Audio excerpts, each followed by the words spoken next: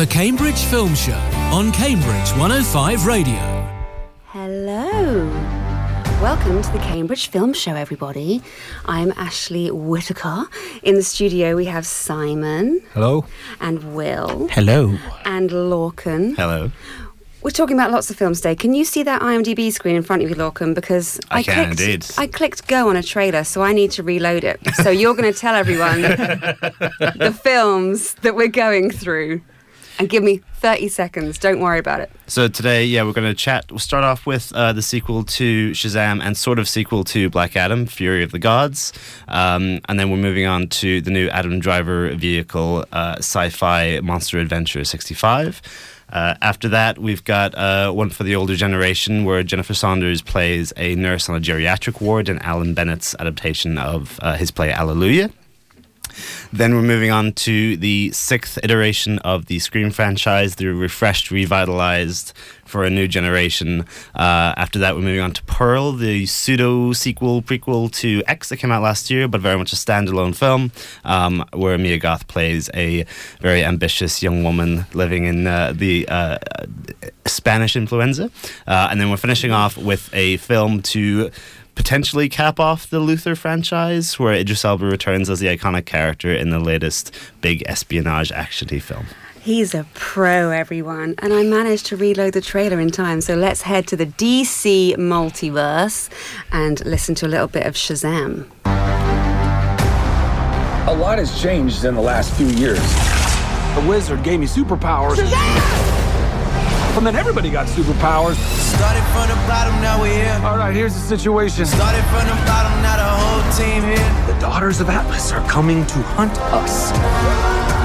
Children stole the power of the gods. You ripped it from our father's core. Okay, I feel like maybe I should be writing all this down. Give us the powers, child. Your world will not survive this. You want these powers? Come get them! Hey, Khaleesi! Started from the bottom, now we're here. All right. Started from the bottom, now the whole team here. We have one job to do. Save the world. So, Shazam, Fury of the Gods. We have Zachary Levi back in the leotard. I don't think it's really a leotard. It looks like one. But Will, tell us a little about what is going on in this sequel, I think, to Shazam. You know I'm not good with my DC and my Marvel. I know. Well, Shazam kicks off 4 years after the original, and surprisingly for me, didn't disappoint. Introduced our antagonist from the very beginning, and also our protagonist with Shazam and his family, who are seen more as a hindrance to their community than a help, because wherever they go, they just cause a lot of havoc. Main synopsis of this is that the gods of Atlas come back, and, well, they're out for revenge against humankind. And it's up to our heroes, or anti-heroes, to actually defeat this new nemesis. And the film actually has quite a few laughs. And you've got to look out for a few cameo appearances from other DC stars. And there's 2 end credit scenes. So one in the middle, one at the end. So I'm not going to tell you about it, but you have to stay and watch it. I have another great question about an end credit scene for another film later on, but Are you, because we don't know each other very well yet, Will, you're kind of new here. Are you into the old superhero shtick? Because I just hate it and can't be bothered. I rarely listen. You seem super into it. Where does this pitch to you in terms of great superhero film or just money-making, guy in a leotard, let's try and pack him in?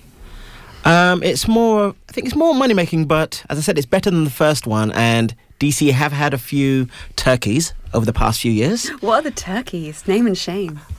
Well, definitely Joss Whedon's Justice League. Oh. Yes, that was very bad. Hang on, Wonder Woman, is that DC? Yeah. That was ridiculous. Which one? 84 or the other one? The first one, where they all had tiny furry clothes on in sub-zero temperatures. I was like, oh, please. I hated that. You shouldn't watch the next one, Ash. Oh, okay. Next one's worse. Okay. I disagree, but never mind. Simon, you're explaining that we're coming to the end of a cycle in DC. We're just refreshing the whole cast? Is this where they remake every single film? They're going to be remaking every single film again. They've got James Gunn back as a creative director to do what Kevin Feige's done over at Marvel. He did the fantastic The Suicide Squad, not the first one, the second one that's really good. And of course, everyone knows him from Guardians of the Galaxy films for Marvel. This has led a strange situation where there are 3 films left over from the old slates still to be released. Shazam being the first one. We've also got Aquaman 2 and The Flash coming up before everything kind of gets rebooted. So despite the fact there are end credit scenes on here, they may not go anywhere. True. I was a bit unsure about this and had a few problems watching it. You've got Zachary Levi playing the whole point of the character of Shazam is he's a superhero, but he's a kid. We've moved forward on, the kid's 17, 18, it suddenly loses that thing when you're like, well, you can't really play like an immature, 14-year-old anymore in the, grown man's body when you're playing an 18-year-old in a more grown man superhero body, and it just kind of loses something. However, I was surprised. I did enjoy this more than I expected, mainly due to Helen Mirren and Lucy Liu chewing up the scenery whenever they can. And also, I remembered one of my rules of cinema. If a film has a dragon in it, you have to go and see it. Because we need more films with dragons, and the dragon in here, you see plenty of it, and it doesn't disappoint. Mixing a bit of Greek mythology and creatures and unicorns and product placement, and by the end of it, I actually had quite a good time. You and I are such different people, Simon. It's a wonder we're such good friends. I guessed that Mirren and Lucy Liu would have been brilliant additions to a film like this. They can only bring a new angle. But not being that close to the superhero franchise thing anyway, how does Zachary Levi work? Because from the outside, he doesn't seem like a Robert Downey Jr. type Spider-Man-y guy to me. He's a different kind of He's a man-child, I mean, he was great in Chuck on TV shows. He did the brief Marvel appearance. Does it pull away from what you expect from a superhero film, or does he carry it? He seems a bit wet to me. In the first film, that's where you get the twist and all of that, where you get these 14-year-old boy becoming a big superhero, want to do with the powers and experimenting, and it's like, why am I a superhero? What happens? And that's what Zachary Levi pulls off. It's he kind of like the childlike wonder of, I am a superhero, I'm in a superhero's body, yet I'm still a kid at heart. And that's what he comes over as, which just make it more likeable, and not as serious a lot of the other DC ones, which do go full tragedy and full seriousness. This one's actually a lot more light-hearted. Yeah. And so you've already said we're going to do a big reboot. I guess that means a big recast. Will, do you think Zachary Levi is out of here? Do you think he'll hang around? Do we need a new Shazam guy? I think he is the guy because obviously originally he was, they basically hated him as Shazam, but I think he's grown into the character and there is a space for him somewhere, but that remains to be seen when and where. So we think DC is going to be sticking with Zachary Levi, and I await the big shake-up. PG-13 means 12A, do you reckon? IMDb is so unhelpful for me. That's what I have in front of my face right now. We'll go with 12A. It's showing in the multiplexes in town, I guess. That's Shazam, Fury of the Gods. And now we are moving over to one of my favourite actors, and I'm very excited to see why he made this career choice. Adam Driver is in the brand new 65. We've crash landed on an uncharted celestial body. Location unknown. I don't know where we are. I've located one survivor. A child.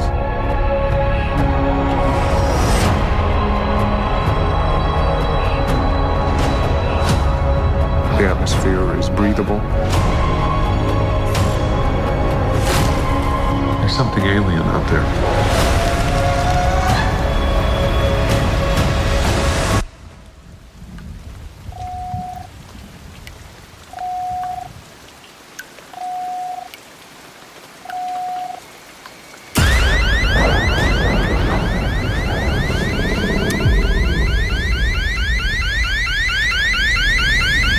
Lorcan. Yes. Adam Driver looks to have crash landed somewhere that looks like it's the future, but it's kind of the past. There's a dinosaur and there's a big fancy space gun. What's going on in 65? So it's basically, if anyone remembers, After Earth with Will Smith and his son, but in reverse.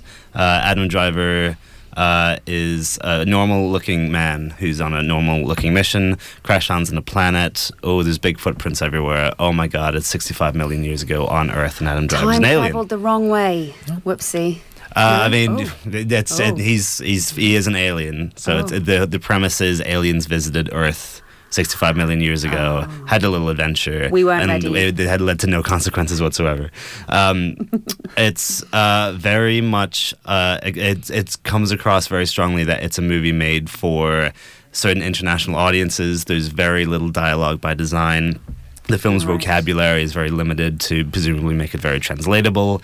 A lot of the dinosaurs are just effectively copied and pasted out of Jurassic Park with I think the Velociraptor equivalent is just the monster from A Quiet Place, which is the writers of those films are here. But it's a swift 90 minutes. It's fun enough. There's a couple creative choices here and there that kind of keep you invested. You'll probably won't remember it you won't remember a lot of the details very quickly after you finish watching it.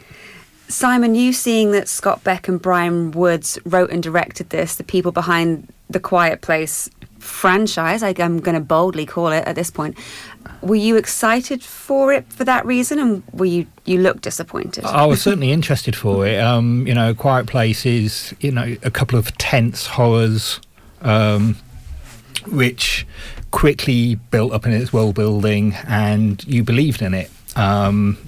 Two things that never actually happened in this film. I mean, to be honest, going in, I thought it's time travel and thought it's going to be interesting and, race against time, survival and everything like that. And then you find out, no, it's just alien humans from 65 million years, a long, long time ago, in a galaxy far, far away kind of like thing. And when they landed, I kind of disagree a little bit with Lorcan. One of the big problems I found were the actual dinosaurs. I actually thought the changes that they'd made them look more alien than the dinosaurs we recognised. And if they were the Jurassic Park dinosaurs, I might have actually preferred it a little bit more. But I think there's a lot more of the reptiles and the jagged edges. I know it's all supposed to be feathers now, but this meant they looked like aliens. And it kind of, you're like, why did you make that choice? Why is it 65 million years ago? This could have been any superhero film, not superhero film, sci-fi film. Somebody lands on an alien planet, has to survive the hostile alien planet. It's no reason that has to be 65 million years. And it just thought the idea of, somebody going back, surviving, fighting dinosaurs, Turok style, if anybody knows any video games, is an absolutely fantastic premise, which seemed to be completely and utterly wasted on this generic, quite boring, go from A to B, find a young girl, so you're tagging along like Logan and The Last of Us and so many other things that we had recently. And it just, having the two main characters speaking different language as well, meant I found there wasn't really any connection there. Okay, so lots of barriers. And we're thinking a lot of barriers to enjoying it, yeah. I mean, it kind of few action scenes, but it just seemed very much by the numbers. Just a meh. The basic framework of the idea, and not much to flesh it out. They really didn't spend much time fleshing it, and it was just So my next question, empty. I think, I get the reason from when Lorcan was saying it seems to have been made simply for international audiences, because I was wondering why we have such a sincere actor as Adam Driver taking on a role like this. It's one thing to go paycheck superhero for the Star Wars franchise. What are you doing here, Adam Driver? So did he jar for you, Will? Were you surprised to see him in this? Did he work? It was different because initially I actually watched the trailer and I thought, oh, I'd like to watch it. And then after a few more updated trailers, I thought, but then I went in and I enjoyed it. And Adam Driver did give a good performance because it was a simple film.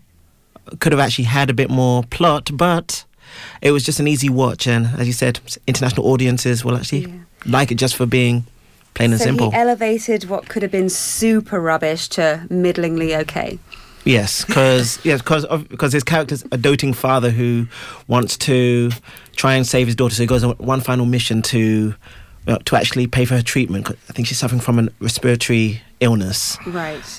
So he's on the job here. Yeah, so I actually likened it to a cross between Jurassic World, a nice little family adventure, Prey, and Andy's Dinosaur Adventures, which my 2-year-old absolutely is obsessed with. No, well, that's what I was wondering, because it's, again, it looks like it's a 12A, so maybe this is kind of it's a more grown-up film for kids. Yeah, if they're into their action and their history and stuff. I think with the lack of plot and it's very much stoppy-starty, quick action scene, quick character moment, quick action scene. It felt like I was in the cinema in the 90s where they were just churning out these action movies. I see. And it was just, oh my God, so stoppy-starty. But I mean, it wouldn't be too bad with the lack of dialogue and the increase of atmosphere if they had a director who was good at visual storytelling. But as far as I'm aware, Woods and whatever his name is, they haven't directed anything before, as far as I'm aware. Okay. So they don't. I don't think they have any chops in directing. So I don't know why they wouldn't just go for an established director who's established the fact that they can generate an out, because there's an absolute glut of talent out there, especially in directors, and plenty of them have made short films that are probably very atmospheric, and you get the story and the atmosphere and the vibe just from the visuals alone, which is what this film needs. But it's just so generically shot. It's I don't know. Okay. It's frustrating. It's a framework of a good film, but I just been left questions saying, why do you do this all the way throughout it? If the framework of this film was going to work at all, Simon, it was going to have to be campy as anything. They would have had to turn it up to 11, whereas this is so dour. Campy from the poster and the trailer I'm watching on silent, no? It's dour. Okay. Well, good idea, poor execution, I guess, for 65. Maybe best place for young teenagers who are into this kind of thing and don't need a lot of nuance or interest or plot or script. Cool. So we're moving on now on a massive gear change to a geriatric ward with Dench and Saunders. This is Alleluia. This isn't just a hospital. That's wonderful, Mary. Think sunshine. It's the Beth, and the Beth is the people. Gorgeous Gerald, the physio, will be paying us a call. Oh, that's it. I'm definitely wearing my shorty nightie. There's a camera crew here helping us to save the Beth. This is tripped. No wonder the government are going to close you down. £5 a strip to win a week in Cleethorpes. Or you can sponsor me to do a skydive. Do you know, you've a lovely manner with her. I like old people. Rubbish. Even old people don't like old people. The patients, without the Beth, I don't like to think where they will have to go. There was something about books that excited me. Marginalia. The little notes. Readers write at the edges of the page. So Lorcan, king of the Arts Picture House. Alleluia. It's a story of a geriatric ward in a tiny little Yorkshire hospital, and we're threatened with closure. I did not make up the term Dench and Saunders, but I'm going to say it as much as I can because it's brilliant. We have Judi Dench and Jennifer Saunders. This seems like the kind of thing that would really work well in the Arts Picture House in Cambridge. Have you been packing them in for a story like this? It's charming and warm, isn't it? It's kind of a all the right ingredients, but maybe not the best. All the right ingredients, but maybe not the best meal kind of thing. Because everything about it, it's like NHS, you got Jennifer Saunders, Judi Dench, Derek Jacobi, David Bradley, most famous probably is Filch in Harry Potter. With a cat. And it's certainly garnered a lot of interest. I think it's it's kind of an interesting one because it's based on Alan Bennett's play. Okay. Which was had a very successful run on the National Theatre. It was circa 2018, I think. And they do. I think I can't remember the name of the screenwriter, Heidi something. She does a very good job of adapting it for a film. It's not 10 very long scenes stitched together. There's some kinetic energy to the editing, and they don't linger on scenes for too long. And I think it feels to me more like something that's made to show in a civics class in GCSE level. Where I know exactly what you mean. It's just it's a topic movie. I see. It's got enough character and drama to kind of keep you invested, but really it's all about the last 10 minutes where they're kind of driving home the message, which isn't a bad message at all. So it's overall kind of fine, really. It's fine. That screenwriter's name is Heidi Thomas. Heidi Thomas. I was wondering about the director, Richard Eyre, because he's made heavy things like Notes on a Scandal, Iris, The Children's Act. So he's an issue director, it would seem. But all those films were quite hard-hitting and difficult and really tough subject matter, whereas this, from the trailer, seems a little light and fluffy. Has he gone fluffy to appease a certain audience, or is it much darker than it looks? I think the trailer's gone fluffy to appease the audience more than anything else, because they're trying to draw on the kind of sassy old people who are coming to the end of their life. They don't really care, so they're just joking about anything. And then you have certain irascible, grumpy old men. Like Derek Jacobi's very kind of grumpy throughout the whole film, which is played as a joke because he's almost dead. Why is he grumpy about everything? He should just be enjoying life. Right. But in terms of the film in general, the sort of main character is this young man who works for the Minister for Health, and he has a strained relationship with his dad, which is David Bradley, and he's kind of reviewing the hospital while the hospital's taking care of his dad. And so he's kind of weighing the strengths and benefits of the service that they're providing, and he's going to report back as to whether or not it's worth kind of maintaining these types of local institutions that are kind of staples for these communities. But very small parts of the community, making them very expensive. Yes, so not sending people off to the super hospitals that are kind of raggedy and poorly run. This is like an more independent, and where they kind of individuals taking care of individuals, and it's like community led. But the most engaging part is probably the moment where I think a lot of people might be split on the film, where there's a rather dark revelation in the third act, where you find out one of the characters isn't quite what they say they are. Okay. But it's overall, it does a very good textbook job of building these themes. It wears its politics on its sleeve. You know what it's trying to say. Some people say the film's politically divisive. It doesn't quite know where to land on the NHS, because it's very much... I've heard criticisms that it's both pro and con NHS. It's like, is the government failing, or is it the NHS failing? But for me, it seems very clear that the film is very strongly pro NHS, certainly by the end. And they've adapted certain elements, because it was a play from pre-pandemic, and they've added certain elements to elevate the NHS theme towards the end to make it more relevant and hard-hitting. Yes. After they served us so well. But it does, like I said, it wears politics on the sleeve. It's very obvious what it is. The charming bits are charming. It does a very good job of normalizing what it's like to work in an old person clinic. They get all the kind of incontinent stuff out straight away, and it's kind of a theme throughout the film, but it's not played as a joke. It's just like, oh, they've done that again, and like little things like that to make you really feel like this is what it's like to live and work in. We're weird with old people and death in this country, aren't we? And Alan Bennett's getting up there, so I think he's very much embracing his age and being like, listen, I'm just going to show what it's really like on these types of wards. Maybe a little filmized, softened a little bit, but it's very much. It is a love letter to the NHS, and it's a very comfortable watch. It's not very challenging. It hits all the right beats, and then it's got a kind of hard-hitting ending that's meant to kind of reach out and grab you. But like I say, it ends up more like a video made for a civics class. Perfect Monday afternoon at the Cambridge Arts Picture House. Sounds like it, I would say. It's playing at all 3 Cambridge cinemas. I don't know what certificate it is, so I'm going to guess it's a PG. IMDb can't be bothered to tell me. We'll do a quick break now, but you must come back for slasher series revival Scream 6, the incredibly dark, kooky and weird Pearl. And then new to Netflix, Luther has his own film. See you in a minute. Cambridge 105 Radio. Saturday night on Cambridge 105 Radio is all about the soul. Hi, this is Jamie Stocker. Join me here on Cambridge 105 Radio, playing 2 hours of classic, rare and new funk and soul, regular features, and playing the very best in new music across the funk and soul genres. The Funk and Soul Show with Jamie Stocker, tonight at 8, right after Chris Brown on Cambridge 105 Radio. Suicide can be prevented, and we can all play our part.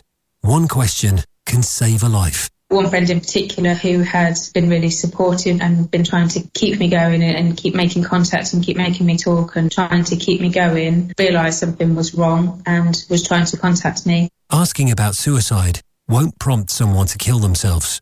In fact, it will probably help.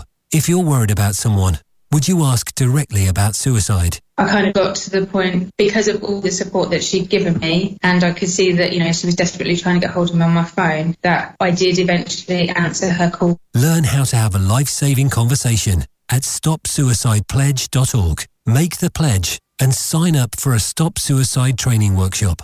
I'd ask, would you?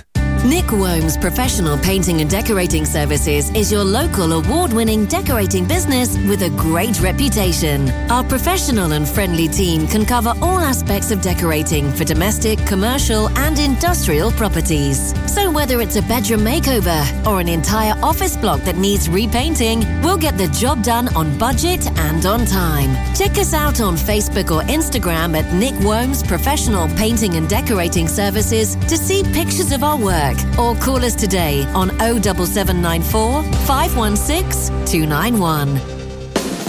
Cambridge 105 Radio. The Cambridge Film Show on Cambridge 105 Radio. Welcome back, everyone. If you're only just tuning in, you have missed our review of Shazam 65 and Alleluia. We're moving now in a horror slasher kind of direction. Let's take a look at the trailer for the brand new installment to the Scream franchise, Scream 6. I had this secret. There's a darkness inside of me. It followed me here. And it's gonna keep coming for us. We share a certain history. This isn't like any other ghost face. What is this place? A shrine. We've got to lure him in. We execute him. Hello. Let's play a game. You know you're like the 10th guy to try this, right? Lol, Courtney Cox back in her the role that made her famous, right? No. We're back in the Scream franchise. Scream 6, Lorcan. Where are we? Who are we? What's going on? So we had the first three written by Kevin Williamson and directed by Wes Craven, and then they brought those creators back for the fourth one, which is supposed to be kind of a revitalization, and then they didn't really capitalize on that, so now we're here another 11 years since the last one. Oh, sorry, Scream 5 was 11 years since Scream 4. Mm-hmm. And this was very much a reboot of the franchise, and the point of the film was to make fun of rebooting franchise while making them a sequel and introducing new characters, killing off the old legacy characters. And now it's Scream 6, but it's really Scream 2 again, effectively. It's from Scream 5 onwards. It's effectively a new franchise. And this time, Ghostface goes to New York. Like Home Alone 2 Lost in New York, which is the finest sequel of all time. It's not bad. Or Jason Goes to New York, Manhattan, which is not the finest sequel of all time. Jason should stay by the lake. He should. I will, to stay positive briefly, they do a very good job of introducing New York. It's there's a really fantastic... They use apartments well, they use alleys, they use... the subway really well, and like warehouses, all this kind of stuff is used really well. Ghostface, the new mask, is very cool. It's kind of gritty and dark and stained and cracked. And his presence in the film is better than it's ever been. Whenever Ghostface shows up, you feel like a force of nature has just entered the room. I've seen a brilliant shot through a glass front door, yes, which I'm terrified by. It's they really bring it in that sense. Unfortunately, these from 5, which is the proper kind of reboot, they've really changed the format so that Kevin Williamson was a big horror fan. He wrote the original Screams, and I get the impression that Wes Craven, the director of those ones as well, probably wasn't the biggest studio fan. And they very much made films from a fan perspective, making fun of studio thinking. That's the draw. I think it's Scream 2 or 3 where Ghostface is like, "Oh, you're the blonde with big breasts. We're gonna play around with you for a lot longer," which is so like sharp and funny, and you get it. And it's making fun of that studio mentality. Scream 5 and 6 are very much studio mentality, making fun of fans, which is it's just let's force this lazy, brain-dead dreck down your throats, and if you complain about it, you're the bad person. It's just the antithesis of what the original Screams were, and in a good way, do you mean, or does that not it's land awful at all? because the last two films, and this one very much so, filled with all the worst tropes of modern horror films. They don't play on them. But that's what it's supposed. Like, no, they don't play on them. They act to be stupid. It always makes fun of the fact that you're coming to see a horror film. You know exactly what's going to happen. But it doesn't guys. make fun of that in these ones. Oh, it has the trope. Cool. It plays off as they're constantly patting themselves in the back for how they're using the same tropes that everyone else is using. It's awful. Anyway. Will, we've moved to New York, as Lorcan said. It was always a bit of a strange one, the Scream franchise, set in Woodsboro, a sleepy suburb. And that was eventually going to get tired. Are you glad we've outgrown our setting, or do you miss that integral part of this franchise? Well, I'm going to disagree with Lorcan. Good. I thought this was actually a refreshing 18-rated film, which goes back to basics, because I think a few of them were 15. Yeah. It's hard to get an 18 rating these days, isn't it? True. You can't pull the money in for it, so it's got to be good. True. And the tagline is New York, New Rules, which, in some ways, Lorcan is correct that it goes back to the old trope, obviously, but it does keep you guessing at times. And it was a pleasant surprise with the ending. I'm not going to actually spoil it for anybody. I'm going to see it straight after the show. Good. I had my suspicions, but I was justified slightly. So you didn't guess who or whomst did it? Yeah, I kind of did, but obviously you'll have to wait and watch it later on today. Brings back some old characters, Gail and Kirby. And so also, we don't have Nev Campbell in this. She chose not to come back. Star. They wouldn't pay her properly or something, and she was just like, "Look, I'm out." So I guess they had to do a big rewrite around her because she launched this whole thing. Yes, she did. She was number one. But obviously, brings back the old survivors from the last one, which I enjoyed. And Jenna Ortega just seems to be channeling her inner Wednesday at times. It's just you watch it and you just feel that she's channeling her inner Wednesday, which obviously I think she was built to actually do. Yeah. Simon, because we're moving now, we loved this franchise way back. Was it late 90s or early noughties? How 90s. old is it? 90s. Oh my 90s. God. Late 90s, yeah. Okay, so we've loved it for that long. We've watched Courtney Cox age 25 years since then. And we're talking about tropes we've been watching in the cinema for decades. And now we have the new generation. And Jenna Ortega, big star in her own right now after Wednesday.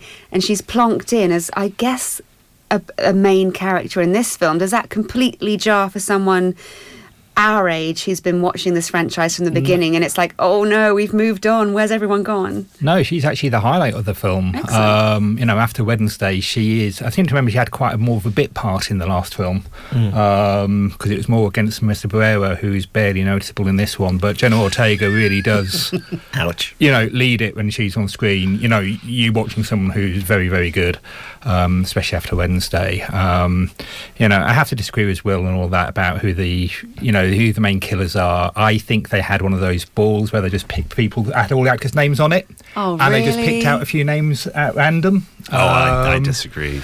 But by that point, to be honest, I didn't care. Apart from Jenna Ortega, I don't think I really cared about any of the characters here on the reboot. Before, you liked them. You liked Randy in 2, you liked Stu in the first one. They all had great characters.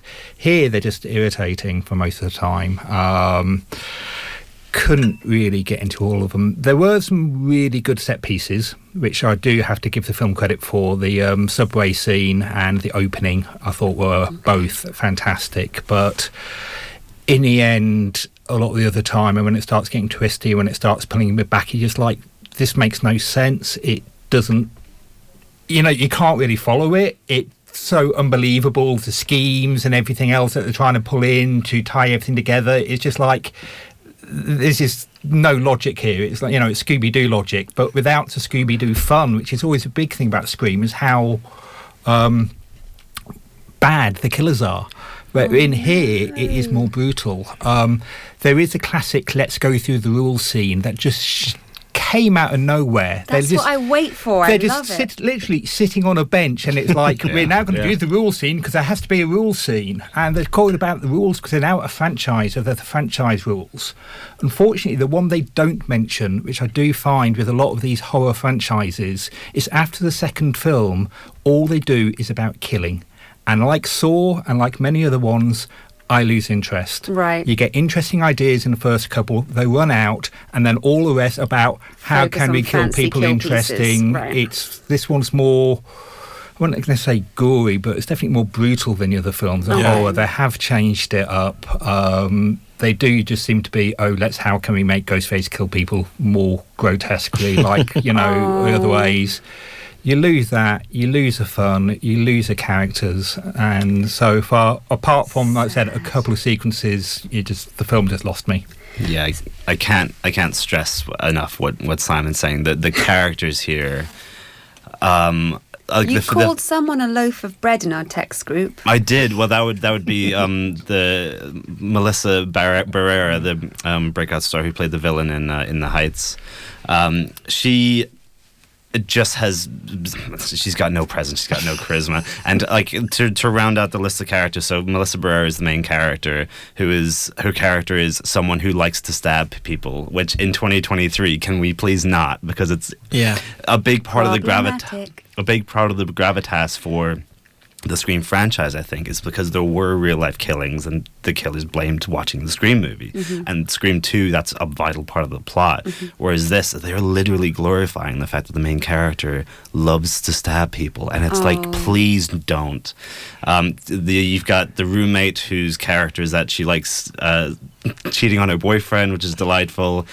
You've got guy who beats up other guys who try to get with the girl he wants to be with. You've got girl who likes the guy that beats up other guys to get with her. Classic. And you've got the Randy equivalent who somehow managed to be more annoying than the real life Jamie Kennedy somehow.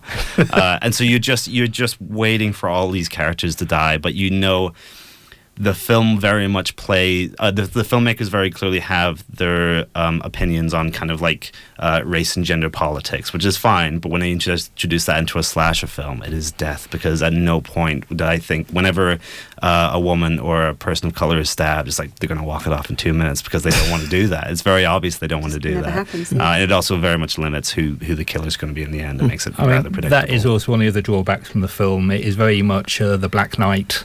Oh, it's only a flesh wound. The amount of times you can't tell. Somebody can be stabbed, 10 times, but if you're a cast member, you're going to walk away, and you don't know. It's a typical plot armor all the way through there. You don't know, single stab wound, and they're still sprinting through and running and climbing over everything after being stabbed in the back, and you're like, how? So I actually agree with that, because obviously some of the characters are like their relatives, so you're actually seeing that obviously with the horror buff, the person gets stabbed and just won't die. So you actually see that. So I'm agreeing with Lorcan on that one, but I do actually think, and I hope it will be the last one. Yes, as much as I actually love it, it had a good ending, but I think they will make another one, because Fast and Furious keeps going, so they might just keep going with this. But I do hope it'll be the last one, because it's a good ending. Different direction then, perhaps, if they bring it back. We'll see. Don't tell me anything else. I'm going to see it. Thanks for raining on my brilliant parade. I've saved it for my anniversary trip because it's my favourite film franchise of all time, which might have just been ruined. So sorry. Here's to the directors. That is Scream Certificate 18, showing in the Light and the View in town.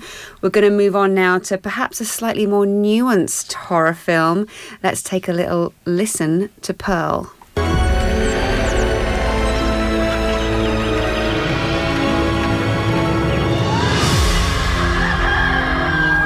Please, Lord, make me the biggest star the world has ever known, so that I may get far, far away from this place. Caring for your family during these times is admirable. But you only get one take at this life. If only they would just die. Pardon? Nothing.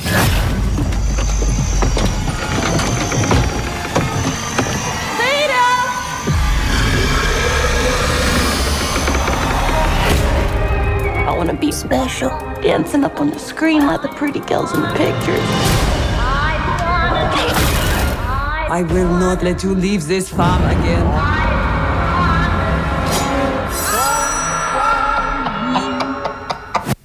Simon, we're in 1918. We're in the middle of some kind of franchise again, I think. What's Pearl?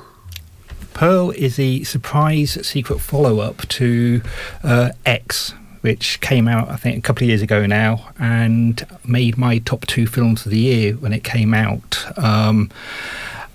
X, being an 18, admittedly, is quite a hard watch, but is on Amazon Prime for anybody who wants a primer on it. And one of the characters, Pearl, it sounds like Ty West and Mia Goth got together and did a bit of a Tarantino and Uma Thurman did with The Bride, and write a full backstory for her, so that's which the Kill they decided Bill to film. Bride The Kill character. Bill, the Bride character, and decided to write a backstory for it, because it's a bit of a spoiler, but if you've not seen X, Mia Goth plays both the old lady and the main star, and here it's a prequel of the old lady in X. So whereas X has very much a 1970s feel to it, Pearl, being set in 1918, goes full back on to an absolutely gorgeous Technicolor palette throughout. The red, I love it. Everything's saturated, the colour. It pays tributes to films such as, definitely Wizard of Oz gets many hints in this film throughout, and mixed in with quite a bit of Psycho, which may be a few decades later, but it's definitely a much more reserved horror film than X, as shown by the 15 certificate for this one rather than 18 for the previous, where you have the story of Pearl, who has been trapped on the farm where she's working to look after a disabled father by her domineering German mother during the war while her husband has gone off to fight. She wants stardom, she wants to be famous, she wants to go into the movies, and she goes off to the cinema and watches the Follies and the dancers and decides that she has to be a dancer. Know the feeling, girl. Which follows, I don't know if you also know this feeling of, the slight obsession and she hasn't quite got the ability to do it. There's quite a lot of... She's stuck where she is. She has such big dreams, but there's no way to get there, is there? But she's also got a lot of anxiety, and as she says, there's something not quite right with her, which people can see and people reject, and she hasn't quite got the, she's not quite right in the head, you could say. The film slowly follows her descent into madness, you could say, in a Psycho style, and it's really brought over by Mia Goth's absolutely fantastic, full-on, out-there performance. She's going to be our biggest, I think, in the next 10 years. We've been talking about the Oscars when it just happened, and we were just saying about people who've been missed out and everything like that. How Mia Goth is not even in the running. I know it's a horror film, and people don't like, and it's abstract, it's exciting, it's challenging. She just goes for it. It's one of the best performances I've seen in years. Born in the 90s, I've just seen. In Southwark in London, I assume she was an American. No, she is. She's a just one of the most exciting actress. Talents I've seen. So this film magnetic. Is going to be iconic for her. Yeah. She will become a big star. Much bigger. This film will be iconic. One of the best scenes about it is they got the end scene. It's literally a close-up on her face for about 2 to 3 minutes while the credits on the cards play over it, and it's not fixed. And you just see the grimace coming through on her face and all the emotions coming through while it's just fixed and the tears running down while she's smiling. And the whole thing, it's one of those images you will never forget in horror films. Fabulous. Lorcan. We love a bit of camp. This came across as super camp to me, but in the best way. Have you seen X, by the way? Yes, I have, yeah. So off the back of that, because that had quite a lot of sexual violence in a way, and it deserved its 18 certificate. It was incredibly difficult on purpose. What were you expecting from Pearl? Because it's still a harrowing film, but it was so much softer, funny in some places, but that's where the camp comes in, I think. Yeah, I didn't really know what to expect from this, because Ty West, I really like some of his stuff. I really don't like some of his other stuff. X was a kind of fresh reinvention of himself, and I think they made the wise decision. X is appropriate because they're making an X-rated film, and then there's violence. So if you want to feel like grit and grime, and this is very much like Simon said, it's a Technicolor homage. There's a very overt reference to The Wizard of Oz near the start of the film, which I won't even begin to mention.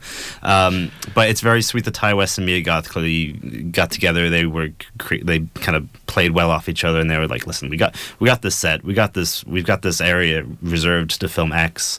Why don't we just film another movie?" Like Roger Corman used to do that a lot. Mm-hmm. And yes, Mia Goth is fantastic. It comes across a little more like a Mia Goth showreel more than a proper film. A little more pacing and tightness in the script and a bit more of a plot would have been really lovely. But they did film it in their spare time effectively. So what they've done is amazing. Had they had more time and really built a proper story here, that would have been fantastic. But for me, the main thing is that you're riffing on Technicolor things like Wizard of Oz, Pollyanna, Tammy. You need some musical numbers in there. You had, obviously they couldn't do that with the time they had. But they had the perfect opportunity, though, in the scene in the church hall where she's auditioning for something, and I was expecting that because I'd been led with this camp kind of feeling all the way through. I was like, okay, a tap number is coming. And you want that kind of Oklahoma opening, like I'm living in nowhere. Like you want that kind of that feeling of you're in this universe. Whereas it always kind of feels like it's poking fun at it. But yeah, Mia Goth, it's hard to describe what the draw is there, but there is this electricity with her. She's indescribable. Yeah, really. And apparently a very good writer, because Ty West, I don't think has written any character stuff as good as this before. No. So I think that probably comes from Mia Goth as well, which is nice. It is brilliantly fabulous. We do have to scoot on to our last film, but Simon did let me in on, I didn't hang around for the post-credit scene. There is one, and you'll be very pleased, font-wise, to learn that I think we're going into the 80s for the third 85. Installment of this film. Maxine, who is the surviving character from X. She was the surviving character from X. It looks like it's set several years later, following her again. And again, the surviving character was played by Mia Goth, so it's going to be their third film. Excellent. And I can't wait for it. So we're all going to watch out for Maxine. We've got to scoot on to the last film of the show, our favourite, dirty but in a good way. Is that a good really thing? Well, he gets the job done, but he's really that's problematic. Luther has his own film. Here we go. Detective Superintendent Schenk. We need to know where he is. Look, I know he's in prison. Except he's not in prison.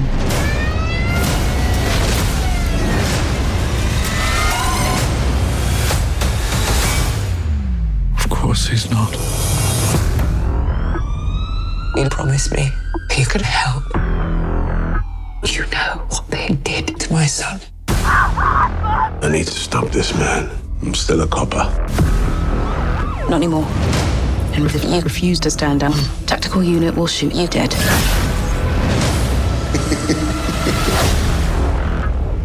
Something's coming. Jordan, I looked you right in the eye. Because I was curious. I wanted to know if you'd see it in me. So brilliant, but disgraced detective John Luther, played by now mega superstar Idris Elba. You might have followed him on the TV for several series. He's chasing a new killer, played by Andy Serkis. I'm just catching up with the series. I was horrified by this film. Really artistically awful crimes as they're written. But he's got a problem in that right at the beginning he's imprisoned, so he can't chase down this new serial killer. So there's a hump to get over. Before we get into what the film was actually like, new to Netflix, Will has celebrity Idris gossip, and that's where we're going to start, because it's really the most important aspect. Really? Yeah. Well, I'm distantly related to Idris. Distantly. Shut up. Yes. Basically, I still talk to his mother every month. Adorable. But, well, I don't think he's replying to my texts anymore because... Really?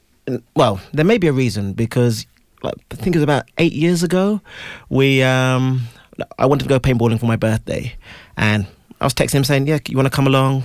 Idris was going to paintball at your birthday? I messaged him, yes. No, well, he might have been busy.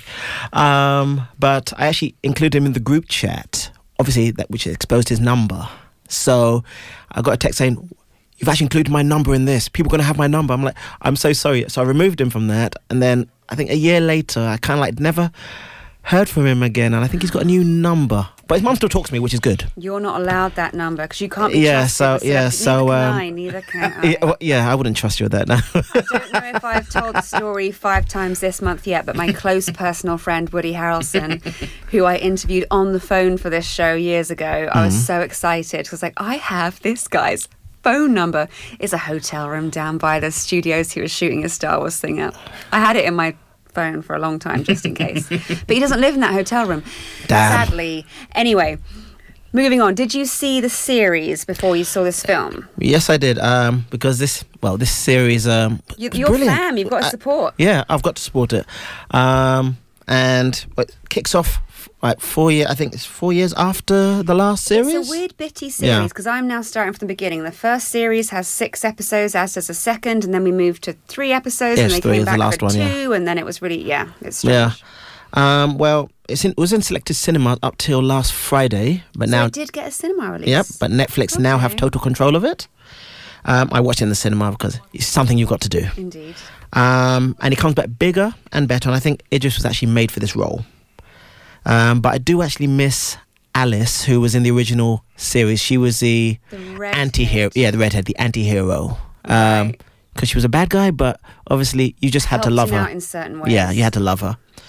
She was a bit of a nutcase though, but you know what? Yeah. Sometimes we've got to be crazy. But doesn't continue from the original timeline, which did actually shock me because obviously if you've actually watched it, he does get arrested in the at the end of the last one. But in this one, he gets incarcerated again for all his past crimes by the new antagonist played by Andy Serkis. Indeed.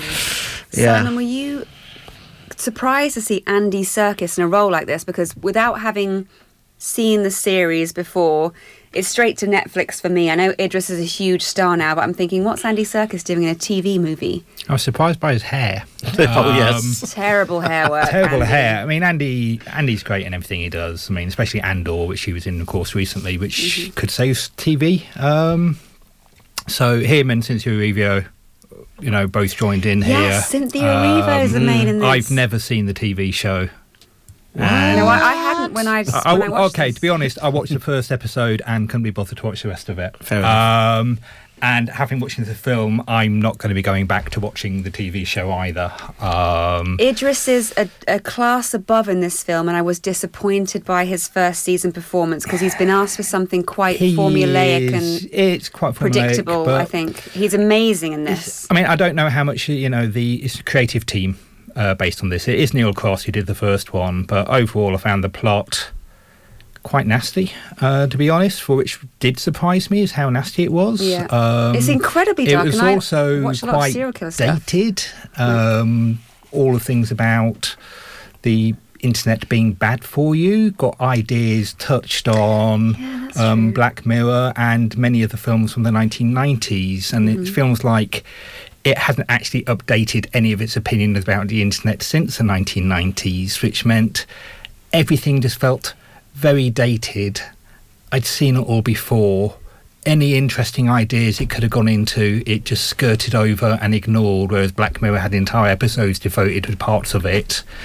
And it just turned into a generic serial killer flick where the serial killer is an amazing person with all the resources they need and can do massive traps like Moriarty style, which just none of it rang true. It was just a dirty, pulpy horror. I mean, I'm a big fan of Lee Charles' Jack Reacher books, and it did seem like a plot out of a Jack Reacher book, except you've got Idris playing the main guy, Luther. Did it still entertain though, Will? Even though I agree with everything Simon's saying, I still liked it because I still watch 90s thriller films because that's my jam. Were you entertained? Do you think other people will be entertained, or do you think some audiences are expecting a little more nuance if they're not used to this kind of genre, maybe? I think Die-Hard Luther fans will actually enjoy it. And fans of Die Hard, it's kind of that level. Yes. Yes. And obviously, if you wait till the very end, you'll actually see something which kind of pushes towards, Luther actually having another role. So will there be another film? Will there be a series? So the other role I think he was up for, having gone back to watch the series now, there's no way they can make him Bond. I think that's what you mean. Yes. So obviously I don't think it'll be Bond, but obviously it points to something secret. Let's just say that. Something secret and new and exciting. Why then does this come to Netflix now? Like, I agree, some plot points are dated. It was a brilliant series, which I think obviously doesn't know what it is or where it is, given the inconsistency with the length of the series. Do you think the BBC's just sold their idea to Netflix to make a buck, and they think they can do a better job with it? Possibly, because there were talks about having it as a stage production. Oh no! Yeah, it was a couple of years ago, and now obviously I think the film would be the ideal outlet for it. Okay, yeah. No shame in that game. Well, we've had what a wild ride, guys. We've gone through Shazam, 65, Alleluia, Scream 6, Pearl, and then on to Luther. It's been kind of dark, huh? Mm-hmm. It's been lovely. In honour of Shazam, we're playing a Bonnie Tyler classic, which you guys all picked. It was nothing to do with me. We're holding out for a hero, but thank you, Lorcan. You got to say bye. Goodbye. They can't see you waving. This is not a visual medium. I wasn't sure we were doing the outros now. Okay, goodbye. We are. Thank you, Will. So long. And thank you, Simon. Goodbye. We'll see you in 2 weeks' time, but go to Cambridge 105 Radio's website. You'll be able to get this on the podcast very soon if you missed anything. See you in a couple of weeks, guys. Cambridge 105 Radio.